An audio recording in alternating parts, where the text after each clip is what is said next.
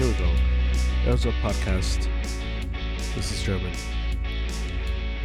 And recording on the Monday night. We've had a lot of football. 2 Monday night games today for whatever reason. I felt like one of these games, both games turned out to be good, not because they were well played, but because they were super dysfunctional. A lot of mistakes were made, and I had the sense, or I felt like one of these games would have been better off on their own on a Saturday, and instead we get them both at the same time. Shout out to YouTube TV for the multi-cast, and you're able to watch both of them at the same time. And it's been a pretty eventful week of sports. I'm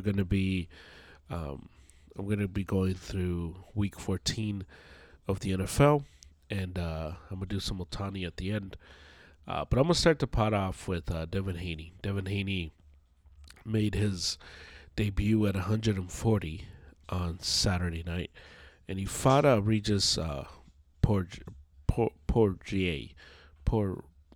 Yeah, I always butcher his name. We can call him Regis. And he fought Regis at 140, Regis being the champion. Regis just being at 140, that there was the sense, and David and I talked about it on the pod we did last week, there was a sense that maybe this was the weight that Haney should be.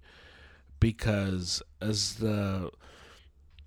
Haney would fight in the other divisions, 130, 135, there came a moment, and David made a mention of this, where Haney would show up, and it was like if all the muscle was sucked from his face. He looked like a skeleton almost. And the biggest thing that I noticed immediately in the weigh-ins of this fight was at 140, Devin Haney looked healthy. He looked good. And that translated to a really good performance on Saturday night, where he dominated Regis. Regis, had the chance because he has some pop. But, man, Haney, from beginning to end, was just in control of that fight and was never in trouble. The concern of his power was, at least for me, went away really fast, because Devin Haney immediately showed that he had some pop at 140. And I tweeted out that it seemed like all the power that he was missing was now accessible to him at 140. And he looked good. He dropped Regis in the third round. He ended up winning by unanimous decision, which, Haney's never been a knockout artist by any means, but his skill has always been elite, and it's what's gotten us excited about Devin Haney as a prospect, and now as a champion and as a pro. Now, Devin Haney, from this point forward, he dictates who he wants to fight. And he's the guy that's been making moves. He's the guy that's been fighting everybody. And so the ball really is in his corner. There was De La Hoya obviously wants to get in on any boxing conversation. And he was saying that he's going to try to make the Ryan Garcia versus Devin Haney fight. How much does that, if that is true, I don't know, but that's what he said. But Haney has an opportunity now to go on this streak and fight the guys and become the face of the young dudes, of the next generation, where we're still in the era of Canelo. This is still Canelo's time. But there's going to be a guy that has to take over Canelo, and Devin Haney has the opportunity to become the front runner of that movement, of the next age, of the next era. Because he could fight Timo, Delfimo Lopez. He could fight Shakur Stevenson.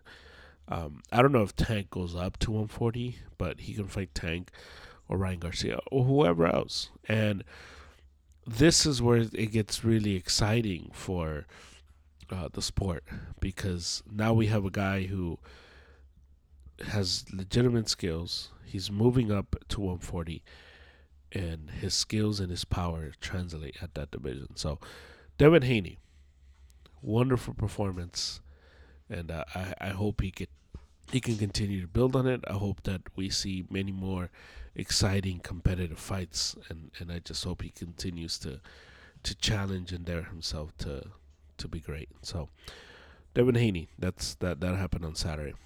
Let's talk some NFL, and we start the recap of Week 14 with the crybaby, Patrick Mahomes. Patrick Mahomes, if you haven't seen it by now, Patrick Mahomes in the game versus the Buffalo Bills. In now, everyone's making it seem like they score that touchdown and they win. But it's like, well, Buffalo would have gotten the ball back. So it was the go-ahead touchdown, but it wasn't the deciding touchdown, because there was time on the clock. But there's the infamous play now where Kadarius Toney lines up offsides. He is like hiding the football. That's how offside he is, how far off the line he is. And typically, the wide receiver will look at the ref, will ask the ref, hey, am I good? And the ref will tell him, oh, back up a little bit. And the NFL released the referee report, and the referee report was pretty much like he was lined up so offsides that they had no choice but to call it. And Patrick Mahomes goes on this tirade versus the referee. It's the worst call he's ever seen, and I can't believe they call it, and it just was such an awful moment for a guy who up until this point was likable. And there was no moment where he was hated by people. If we were to take a survey of the approval rating of Patrick Mahomes, it would be super high, because everybody loved Patrick Mahomes, the way he carried himself. And yesterday that kind of went away, because for the very first time he became unlikable. And I remember as soon as I saw him getting all crazy and crying and complaining about, I can't believe they made that call. The Chiefs last year in the Super Bowl versus the Philadelphia Eagles, they benefited from the call towards the end of the game where the refs called an illegal touch. And it was an illegal touch. Now, the ball was never going to be completed, but the Chiefs players, the coaches, the fans were saying, hey, it's the letter of the law. It's a foul. A foul's a foul. And that's what this is here. A foul's a foul, Patrick Mahomes. They have to call it. Now, you may not like it. You may think that's crazy. You may think, oh, man, they don't call it. But actually, this season, they've started calling that more often than ever before, because the NFL has made it a point to where they're not going to allow offensive players to line up offsides anymore. And so for him to go on this tirade, and then after the game, there's the interaction between Josh Allen and Patrick Mahomes, and Mahomes goes up to Josh Allen, and Allen's just trying to be like, hey man, good game. And grant you this, Josh Allen has had his heart broken in Kansas City plenty of times. And every single time he had his heart broken, Josh Allen walked to the middle of the field and said, hey, good game. Congratulations. And he sucked it up. And Patrick Mahomes yesterday, he walks up to Josh Allen and says, man, that was the worst effing call I've ever seen. And it just showed you this side of this guy who is so entitled and feels entitled to every call, feels entitled to receive every call, that it was just so lame. It was so lame of Patrick Mahomes. He's a two-time MVP. He's a two-time Super Bowl champion. This should be beneath him. This shouldn't be what he complains about. If he wants to yell at somebody, he should be yelling at Kadarius Toney, who lined up off sides. He's the one that cost you the game. He's the one that made the mistake, not the refs. So and then Andy Reid goes on and says, "Oh, this is embarrassing for the league, and I can't believe they did this." And I'm seeing all this, and I'm flabbergasted because I'm like, embarrassed of what? Like, what did the league do? Call the correct call? Now, maybe, just maybe, I'm a salty 49er fan. Maybe, and I'm willing to possibly accept that that's my angle here, because I remember when we played the Chiefs in the Super Bowl, um, Nick Bosa was being held all game long, and they never called it.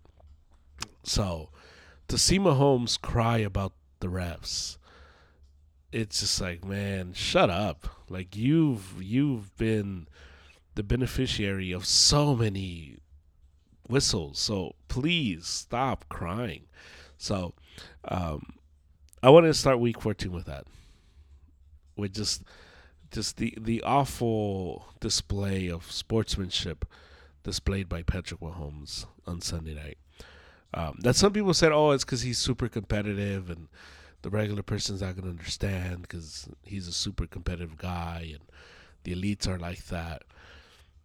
Okay, but, the elites would have yelled at the correct person. There was people who were saying, oh, Tom Brady lost it. Yeah, Tom Brady would lose it with his teammates. And Peyton Manning would lose it with his teammates. Somebody else mentioned Michael Jordan and how Michael Jordan was super competitive. Yeah, Michael Jordan went at it with his teammates when his teammates didn't do what they had to do. That tirade that Mahomes did, where the team had to separate him away from the ref, that should have been directed at Kadarius Toney. That's who should have been yelled at. When Andy Reid says, "Oh, he should be embarrassed," that the league should be embarrassed. No, Kadarius Toney should be embarrassed because he's a professional wide receiver. How do you not know where to line up? So, yeah, you could miss me with the Chiefs and their crying. But the Bills went into Arrowhead and they beat the Kansas City Chiefs. Now, the Bills needed that game. The Bills went into that game and they were 6-6. And the Bills at this point, every game is pretty much a playoff game if they want to get in. Josh Allen is starting to play a lot better. And I believe in the Bills. I believe in Josh Allen. I think this team, if they get into the playoffs, they become the scariest team because what we've seen this weekend. Who in the AFC is good? Like, legitimately good. Obviously, Baltimore is a good team, and Miami's a good team, and the Chiefs, you can never count them out.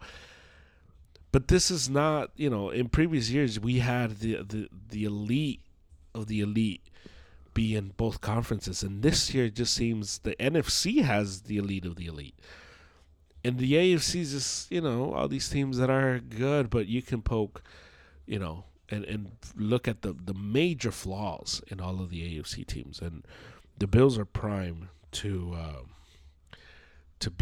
show up and to do their thing. So that was a huge win. That was the best win of yesterday, was the Buffalo Bills going into Arrowhead and beating the Kansas City Chiefs. In another game, we had C.J. Stroud, rookie sensation from Ohio State. He finally had a bad game, and it was weird. I was following the game, and I was like, oh, they're gonna beat the Jets, right? There's no way the Texans are gonna lose to the Jets. And not only did they lose to the Jets, they got spanked by the Jets. C.J. Stroud, 10 of 23, 91 yards. Just his worst game of his young NFL season. Zach Wilson on the other side had a good game, 27 of 36, 301 yards, 2 touchdowns, and they scored 30 points in the second half. The Jets did. So it was a good win for the Jets, good for the morale, good for Zach Wilson for his confidence. It was a bad loss for the Texans, but they're probably the team that has a good record because they've beat um, bad teams. They're the good bad team, if that makes any sense. The Texans are. The Patriots on Thursday. I want to highlight this. I'm not gonna really talk about this game much because there's not much to talk about. But the Pats stupidly won that game. The Pats are trying to get a high pick and they win versus the Steelers. Now the Steelers had Mitchell Trubisky starting, and that's always a recipe for disaster. Mike Tomlin has been the Steelers coach for a long time. He's only had 4 playoff wins, and I know that this idea that Mike Tomlin, he always finishes at least 500, and he's a good press conference coach. Are we sure he's an elite football coach? Are we sure he's like with Kyle Shanahan and Andy Reid and Sean McVay? Because I mean he's a good coach. He's a good face of the franchise. He's gonna get in front of the reporters and say the right stuff. He's a lot like John Harbaugh. I don't know if John Harbaugh's a good X's and O coach, but I know that if John Harbaugh gets in front of a group of players, he's gonna lead them and guide them the right way.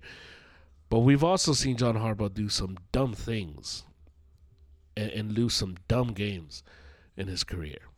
And we see the same thing with Mike Tomlin, but Mike Tomlin never gets the heat.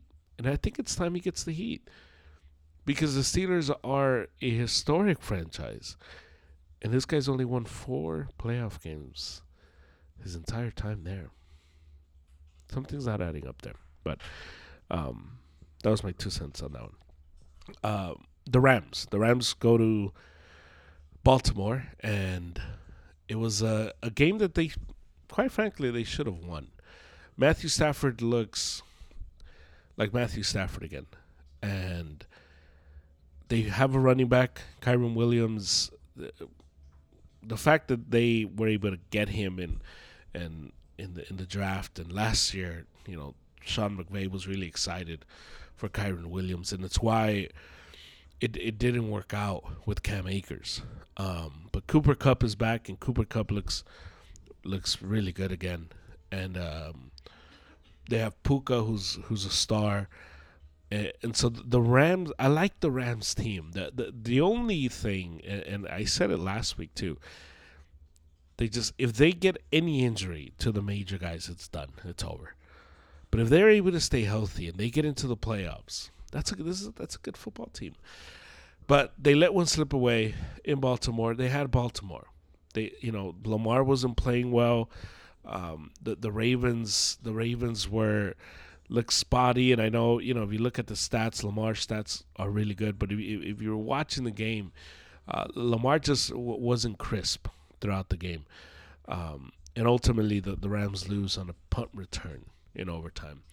A brutal way to lose, but it's how they go down versus the Ravens.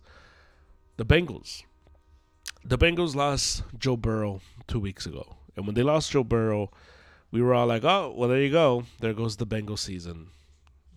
So nice of them to show up, but their season is over now. And maybe their season isn't over. Jake Browning had another good game. He had a really good game last week versus Jacksonville, and this week versus the Colts. He had another good game. And Cincinnati wins going away 34-14 in a game. Now, we weren't expecting them to be in this position, but because this is a team that is in playoff contention now, they needed to win this game. 7-6, and they're in that cluster of all the other AFC teams that are 7-6. I saw this guy. He did this video on TikTok, and I don't remember his name or anything, but he was saying how this has the making of a Tom Brady and Drew Bledsoe, which I thought was like stupid. Like what a stupid take, because Drew Bledsoe was a good quarterback when Tom Brady took over, but he was no Joe Burrow. And I was like, "Are you? What are you like? What are you saying? What are you talking about?" And according to this guy, Jake Browning has the makings of being the next Tom Brady, and Joe Burrow will be Drew Bledsoe. I'll tell you this: if for whatever reason Jake Browning becomes the next big star, the next Brock Purdy, because I think everyone's now looking for their Brock Purdy. Joe Burrow's gonna have a way better career than Drew Bledsoe, because Joe Burrow's one of the best quarterbacks in the entire league, and you couldn't say that about Drew Bledsoe when Tom Brady took over him. So I wanted to say that, because that was a weird video I saw. I'm like, man, we're just making anything for clicks at this point. If we're gonna say Browning, it's gonna be Tom Brady. Um, Last week I mentioned how the Lions, to me, were starting to smell like frauds, and they were starting to smell like a team of just pretenders, not ready. And guess what? They go to Chicago and they lose 20-13. They look bad. Jared Goff looks like pre-Sean McVay Jared Goff. He looks really bad. He looks rattled. He doesn't look confident anymore. And the Bears put it on the Lions. They, quite frankly, the Lions should have lost to the Bears twice. But they lose this one. They drop to 9-4. Now they've had such a great start that, in terms of records and in terms of where they're going to be in the standings, it's not really gonna. It didn't really affect them. The Packers losing today actually really helped them. So, in terms of that, the Lions are fine. They're the third seed in the NFC, and they're fine. And maybe this is just their little struggling time, and they're gonna get it together. But to lose to the Bears and to struggle to the Bears from back-to-back times that you play them is pretty alarming for a team that we are told that they are Super Bowl contenders. They just don't have the defense to do that. And if Goff is gonna not play well, they don't have the coaching and they don't have the players around Jared Goff to survive a bad Jared Goff performance. So the Lions are frauds, pretenders. The Eagles. The Eagles have lots to straight, and I know it's easy to dump on the Eagles right now, but the Eagles are still 10-3. The Eagles still have a really good coach. The Eagles still have a really good roster. Now, you can say the Eagles have been exposed. Maybe. But we have to be very careful when we talk like that, because we have to go back, and the Eagles, when they played the Dolphins, for example, we'll start at the Dolphins. The Jets game was a weird game. Till this day, we don't know why they lost that game. But they beat the Dolphins 31-17 in a game that the Eagles were never in danger of losing. The Eagles did Eagle things where they don't execute as well. But if you watch that game, the Eagles were never in trouble to lose that game. Then they go to the Commanders, and the Commanders, divisional game, the Commanders always play them tough, but they beat them 38-31. They play the Cowboys. The Cowboys, divisional team, the Cowboys are really good, but they beat the Cowboys 28-23. Then they play the Chiefs, and we left that game thinking, I think the Chiefs are better. We think they're better. But the Eagles escape. They win. Same thing when they played the Bills.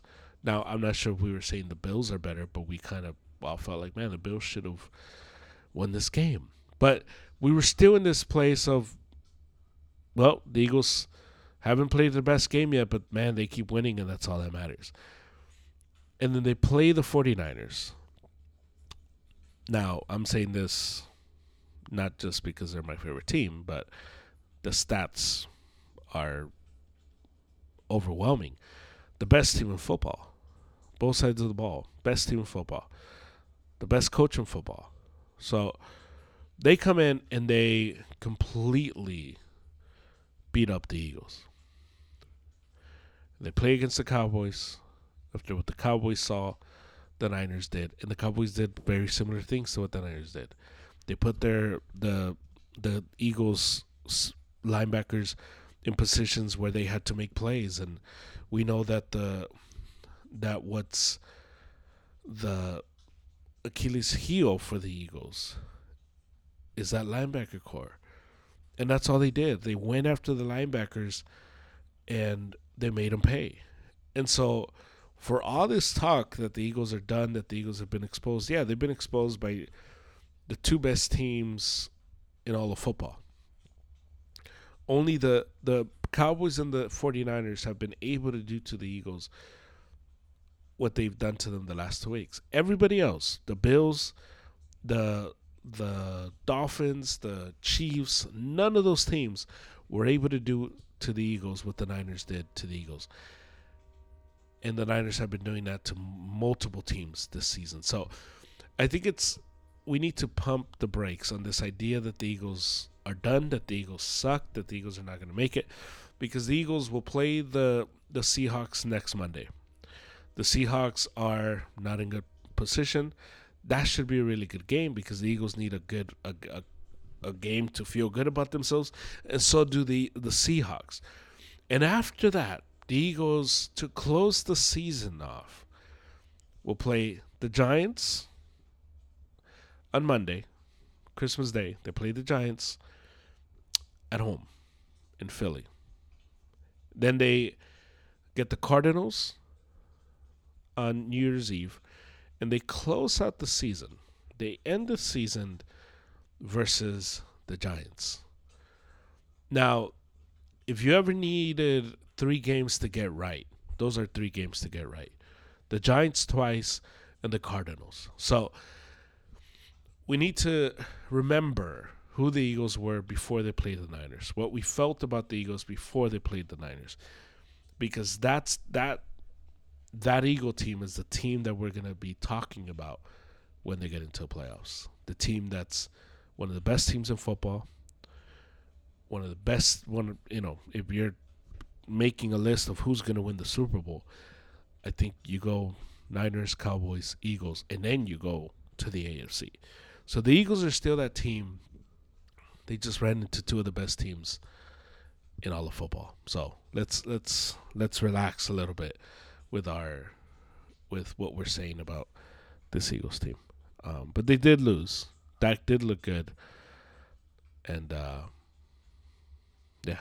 So, and the Niners took over the first spot. So, thanks to the Cowboys for that. The 2 Monday night games, we had the Packers versus the Giants. Jordan Love was getting a lot of love. And Tommy DeVito, shout out to Tommy DeVito. He beat the Packers 24-22. I don't know how the Packers lost. The Packers defense was awful today. Both teams did dumb things and committed dumb turnovers. The Packers, this was a great opportunity for the Packers to make some ground.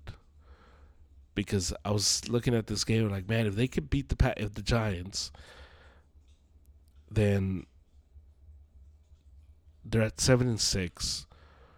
The Lions are 9-4. The Lions are reeling. Could the Packers make a run at the division? And now all that is over. So, yeah, the Packers let one get away.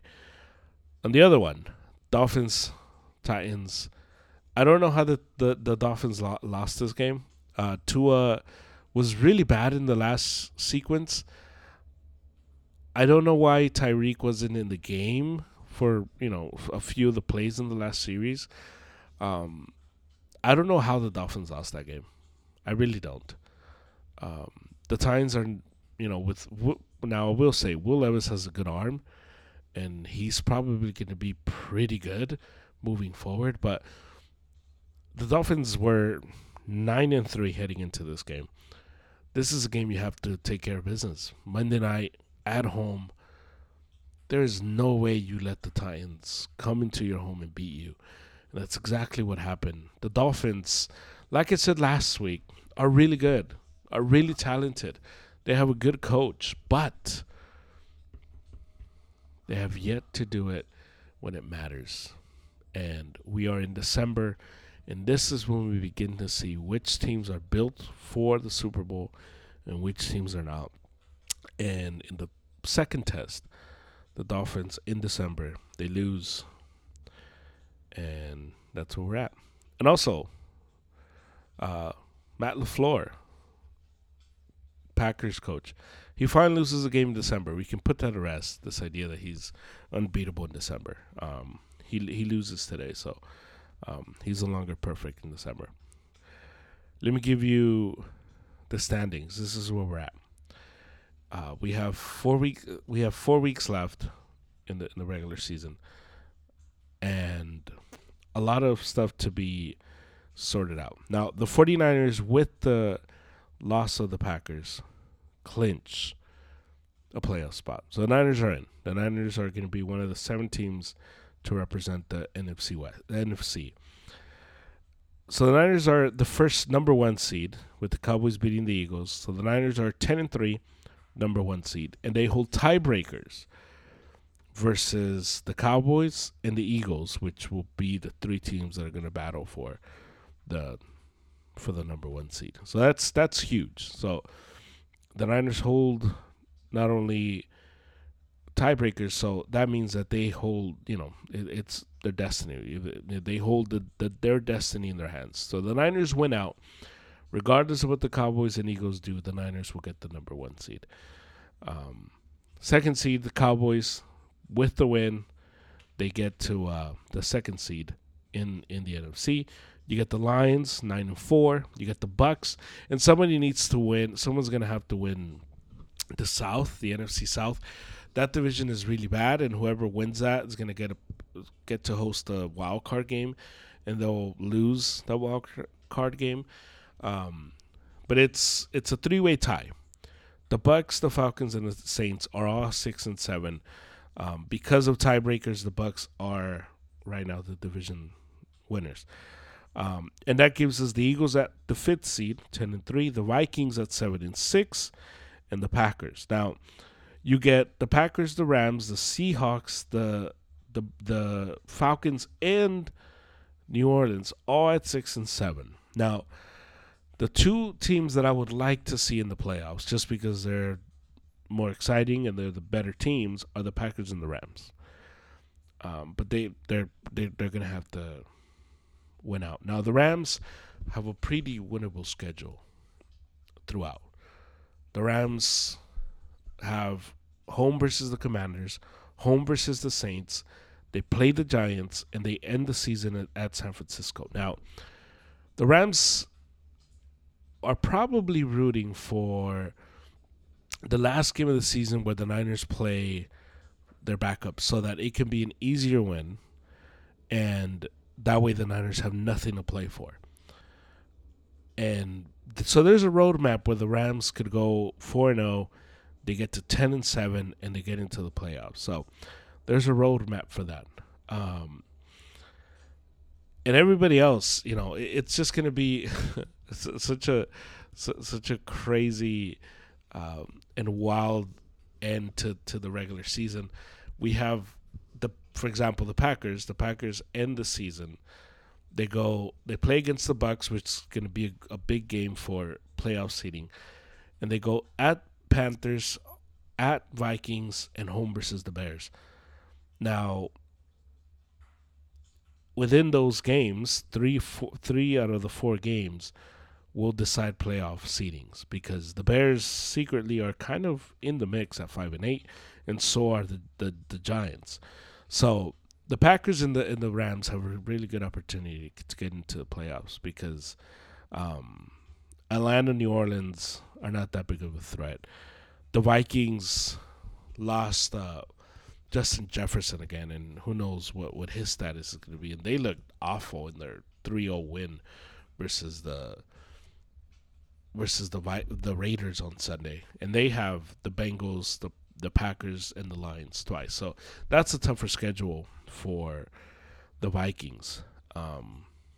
So it's all set up there for the Packers and the Rams to get those 2 final playoff spots in the NFC. In the AFC, We have the Ravens at 10-3. They're probably going to end up getting the number 1 seed. You get the Dolphins at 9-4 with the 2 seed. You get Chiefs and Jaguars 8-5, and you get the Browns at 8-5. And so those are the first 5 seeds. Now, from there you get, what is it? 1, 2, 3, 4, 5, 6. 6 teams at 7-6. Pittsburgh, the Colts, the Texans, Denver, Cincinnati, and Buffalo, all at 7-6. Now, Denver's playing surprisingly well. I think the Titans are gonna fall off.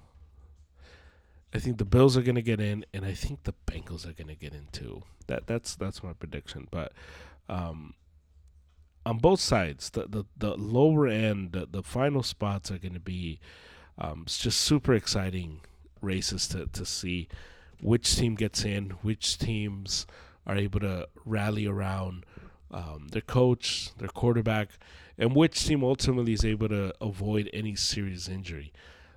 Because that's ultimately, football ends up coming down to that. Let's do some Ohtani. It came out today that Ohtani, his contract details were revealed. Now, I got to give Harry a shout out because Harry called it. In the pod I did with him on Saturday, he talked about how they were going to defer a lot of the money. Now, I didn't think he was wrong. I just didn't think they were going to defer so much of it. So these are the details. So Ohtani, so the eye-catching numbers, 10 years, $700 million. You're like, dang, he's gonna get paid $70 million a year. But this is what's gonna happen. So from the 10 years that he signed, so 2024 to 2034, he's getting paid $2 million. And you can say, wow, that's it? Like, how does that even make sense? Well, you got to figure Ohtani's going to make a lot more off of revenue, but off of sponsors. So from that standpoint, it doesn't matter. And from 2034 to 2043, the Dodgers will pay out Ohtani $68 million a year for those 10 years to pay out the contract. Now, this is a big deal because, A, this doesn't happen. A guy gets a big contract and they get it in the allotted time of the contract. And there's people saying, oh, well, this is going to change the game because now everyone's going to do that. No, not everyone's going to do that because not everybody, A, wants to do that. Not everybody can do that. Now, Ohtani is doing this really because he wants to win. Because what this does is the Dodgers are on the hook for Ohtani for only $2 million. That's it this season. Now, they're able to go out and get more pitching because that's what they need. And they're able to just load up the team, not just this season, but over the next 10 years. They're able to load the team around Ohtani and Betts and Freddie Freeman to the point where it becomes one of the biggest advantages in all sports, this Ohtani contract. And this tells you that all Ohtani really cared about, A, was the winning. Because he could have gone to Toronto, he could have gone to the Giants and just cashed it out.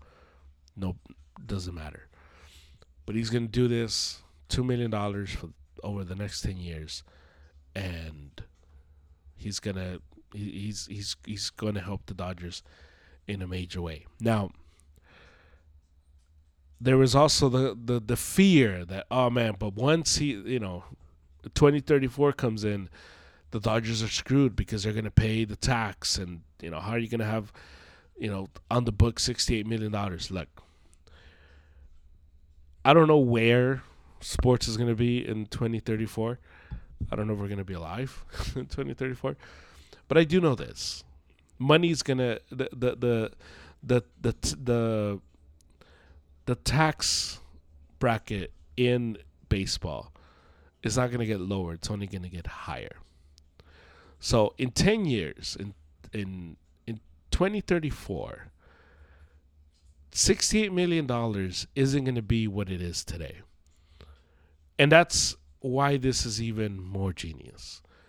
Because, yeah, if you're doing the finances of a baseball team today in 2023, $68 million is a lot of money. But if you're doing the finances in 2034, those finances are going to be very different. And Ohtani, by then, that contract will not be the highest in baseball. That contract might be average, middle of the road. So for the Dodgers to be paying $68 million in 2034, it's not going to be the hit that it is today. So the Dodgers today proved that they're the smartest guys in the room. They have the biggest wallets. They have the biggest brains. And the Yankees went out and they made all their splashy moves. They got Juan Soto. And, they're probably not done. But baseball is one when you make the trades that not only solidify your team in the now, but help you in the long run. And the Dodgers have been able, with this signing and with this contract structure, they're going to be able to load the team around these guys, not just with veterans and not just with superstar pitchers, but they're going to be able to invest a lot of that money into that farm system, go into Japan and go into Latin America and get the guys that have really helped the Dodgers get to where they're at today. So, brilliant move by the Dodgers. Brilliant move by Ohtani. Because if, he has yet to play and wear a Dodger jersey, but he's already all in. He's already Dodger through and through with this. Because with this, he's saying, I want to win here. How much do I want to win here? I'm willing to only get paid $2 million so that the whole team can be better. So that's where we're at. That's where we're at with Haney. That's where we're at with Week 14 and Ohtani. I'll have another pod after the Champions League. Manchester United plays tomorrow. I'm hopeful. But I think we're going to lose. But I'm hopeful. I'm going to wake up tomorrow and I'm going to be like, you know what? We're going to win. This is going to be fine. And 10 minutes into the game, I'm probably going to be hating life. So watch that. Champions League Tuesday, Wednesday. So I'll have a pod doing the recap of the Champions League and then Week 15. And then I'll do an NBA pod as well. So keep an eye out for that. Thank you for listening. Until next time, that was a podcast. Talk to you later.